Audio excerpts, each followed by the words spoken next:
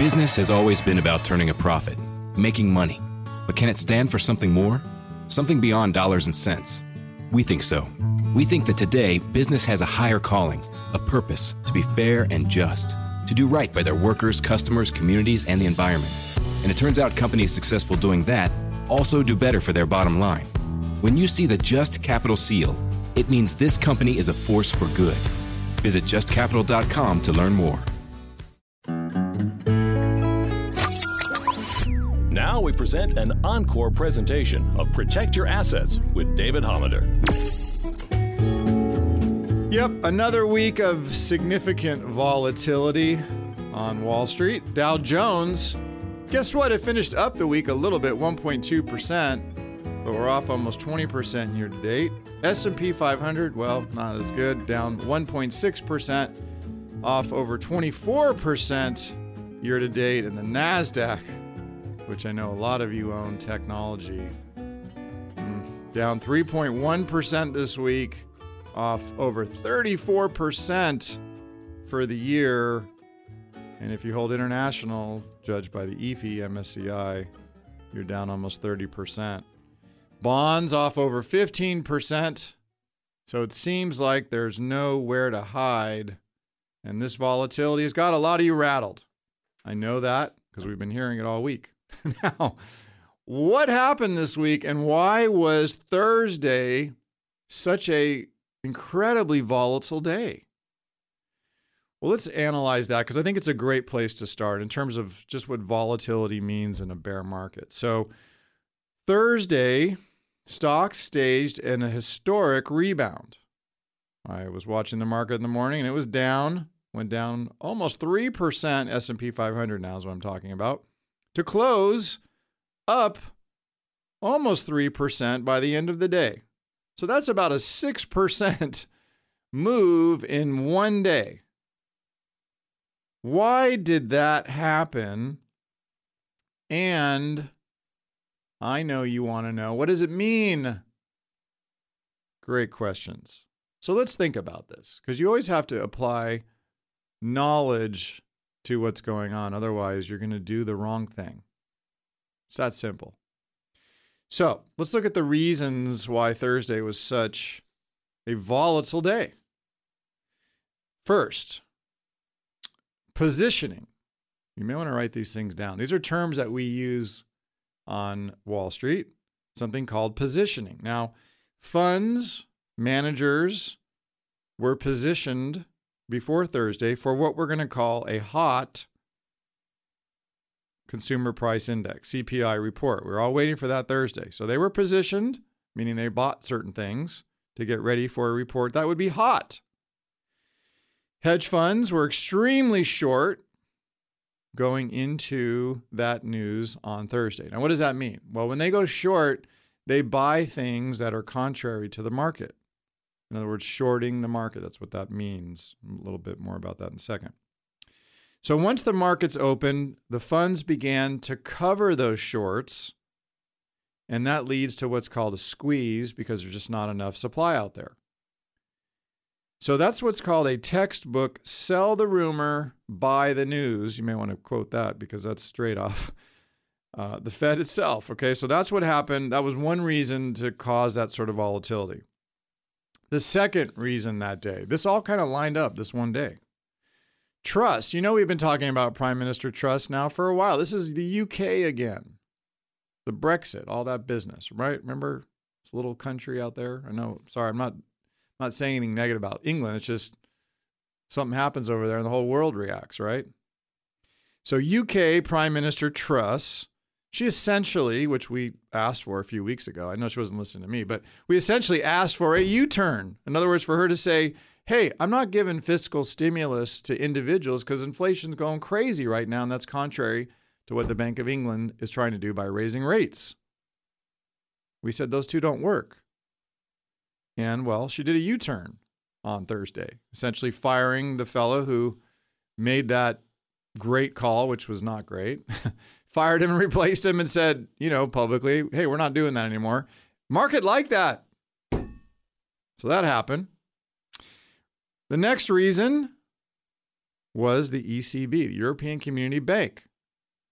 There was a Reuters report that happened to hit that morning, which basically implied that the bank, again, these are the people that raise rates in Europe, that the terminal rate may be 2.25%, which, by the way, is 75 basis points, 0.75%, less than expected. So anytime we're going to hear that rates are slowing down or they're stopping that stuff, you're going to see the market go in a positive direction. That's just the way that works. So that happened Thursday. I'm not done. Then we had earnings. And I've been talking about this for a while. We had Wabtec. The symbol on that's WAB. Remember Westinghouse? Yep. Well, that's something called Wabtec now. Anyways, it's related to Westinghouse. Delta Airlines, which, of course, if you've flown anywhere, gone anywhere, you see how crowded these airplanes are. How could they not be making money?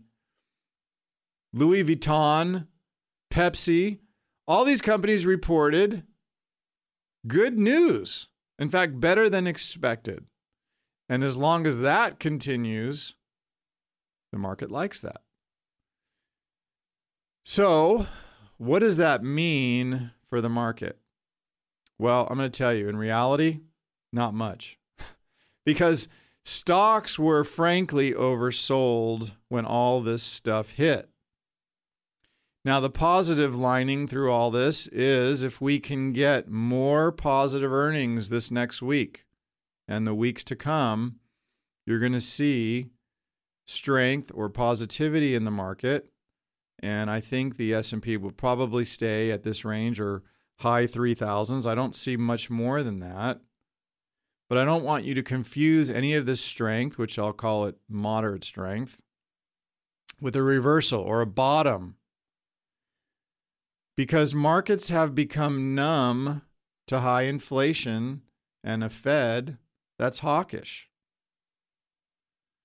And this will continue to weigh on the market until we see that inflation is actually declining, which we didn't see Thursday with the CPI report.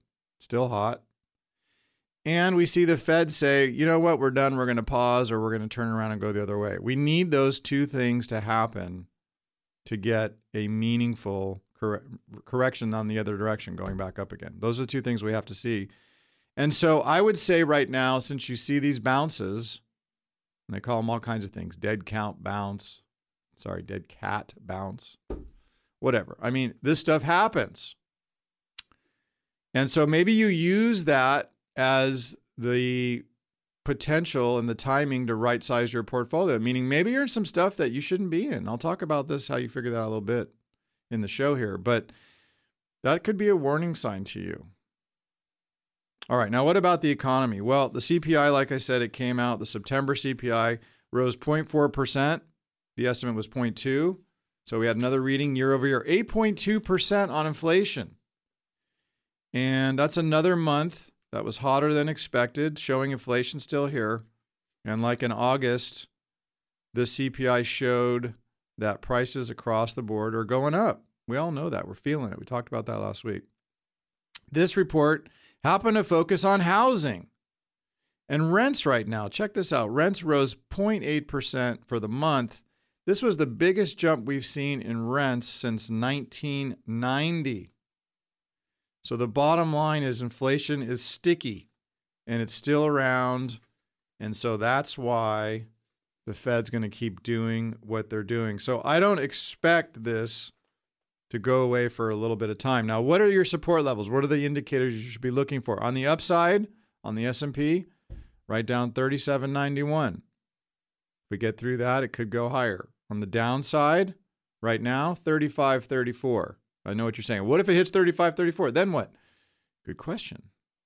34.27. All right, write those down. So if we go through those, we close below those with volume. It's just more pain, folks. That's just what's going on. So next week, there we go. So next week, I'll give you an example. We are looking for housing numbers. Housing is going to be a very interesting area. A lot of people said you missed the market. If you're trying to sell right now and you can't get bids or prices on your homes, You may want to pull it off. This may not be the time to be selling real estate. Why? Look at the 30-year borrowing rate right now. It's over 6%. It's a lot of money. So a lot of the buyers are drying up and going away, and that's not good if you're trying to sell something right now. Investment advisory services are offered through Liberty Wealth Management, a registered investment advisor. This podcast is for informational purposes only and should not be relied upon as a basis for investment decisions. The strategies mentioned are not suitable for everyone. The information expressed does not consider your specific situation or objectives and may not be appropriate for all investors. Past performance is not indicative of future results. To better understand the risk associated with investing and how it reacts to different market conditions, listeners should always consult with their qualified investment professionals, financial advisors, legal or tax specialists, and conduct their due diligence before making any financial decisions or taking any action. The legal information provided on the air is not intended to substitute for callers hiring their lawyers to advise them about personal legal matters. Investments involve risk and, unless otherwise stated, are not guaranteed. Liberty Group LLC paid for the following program, and the host's views and opinions do not represent those of the station or its ownership. California Life Agent number 048569. Persons engaging the services of one affiliate of Liberty Group LLC companies should be aware that each company is operated separately. You're listening to the Protect Your Assets Radio Network. Welcome to Talkville, the ultimate Smallville rewatch podcast. Title Transference aired October 27, 2004. Director James Marshall, writers Todd Slavkin, Darren Swimmer. I really like this episode, and I'm surprised that you don't like it as much as you thought you did. I actually respect your opinion more than I respect my own in general. When you say things are good and I check them out, they are. Jump in now or catch up on any of the past seasons of Talkville on YouTube or wherever you listen.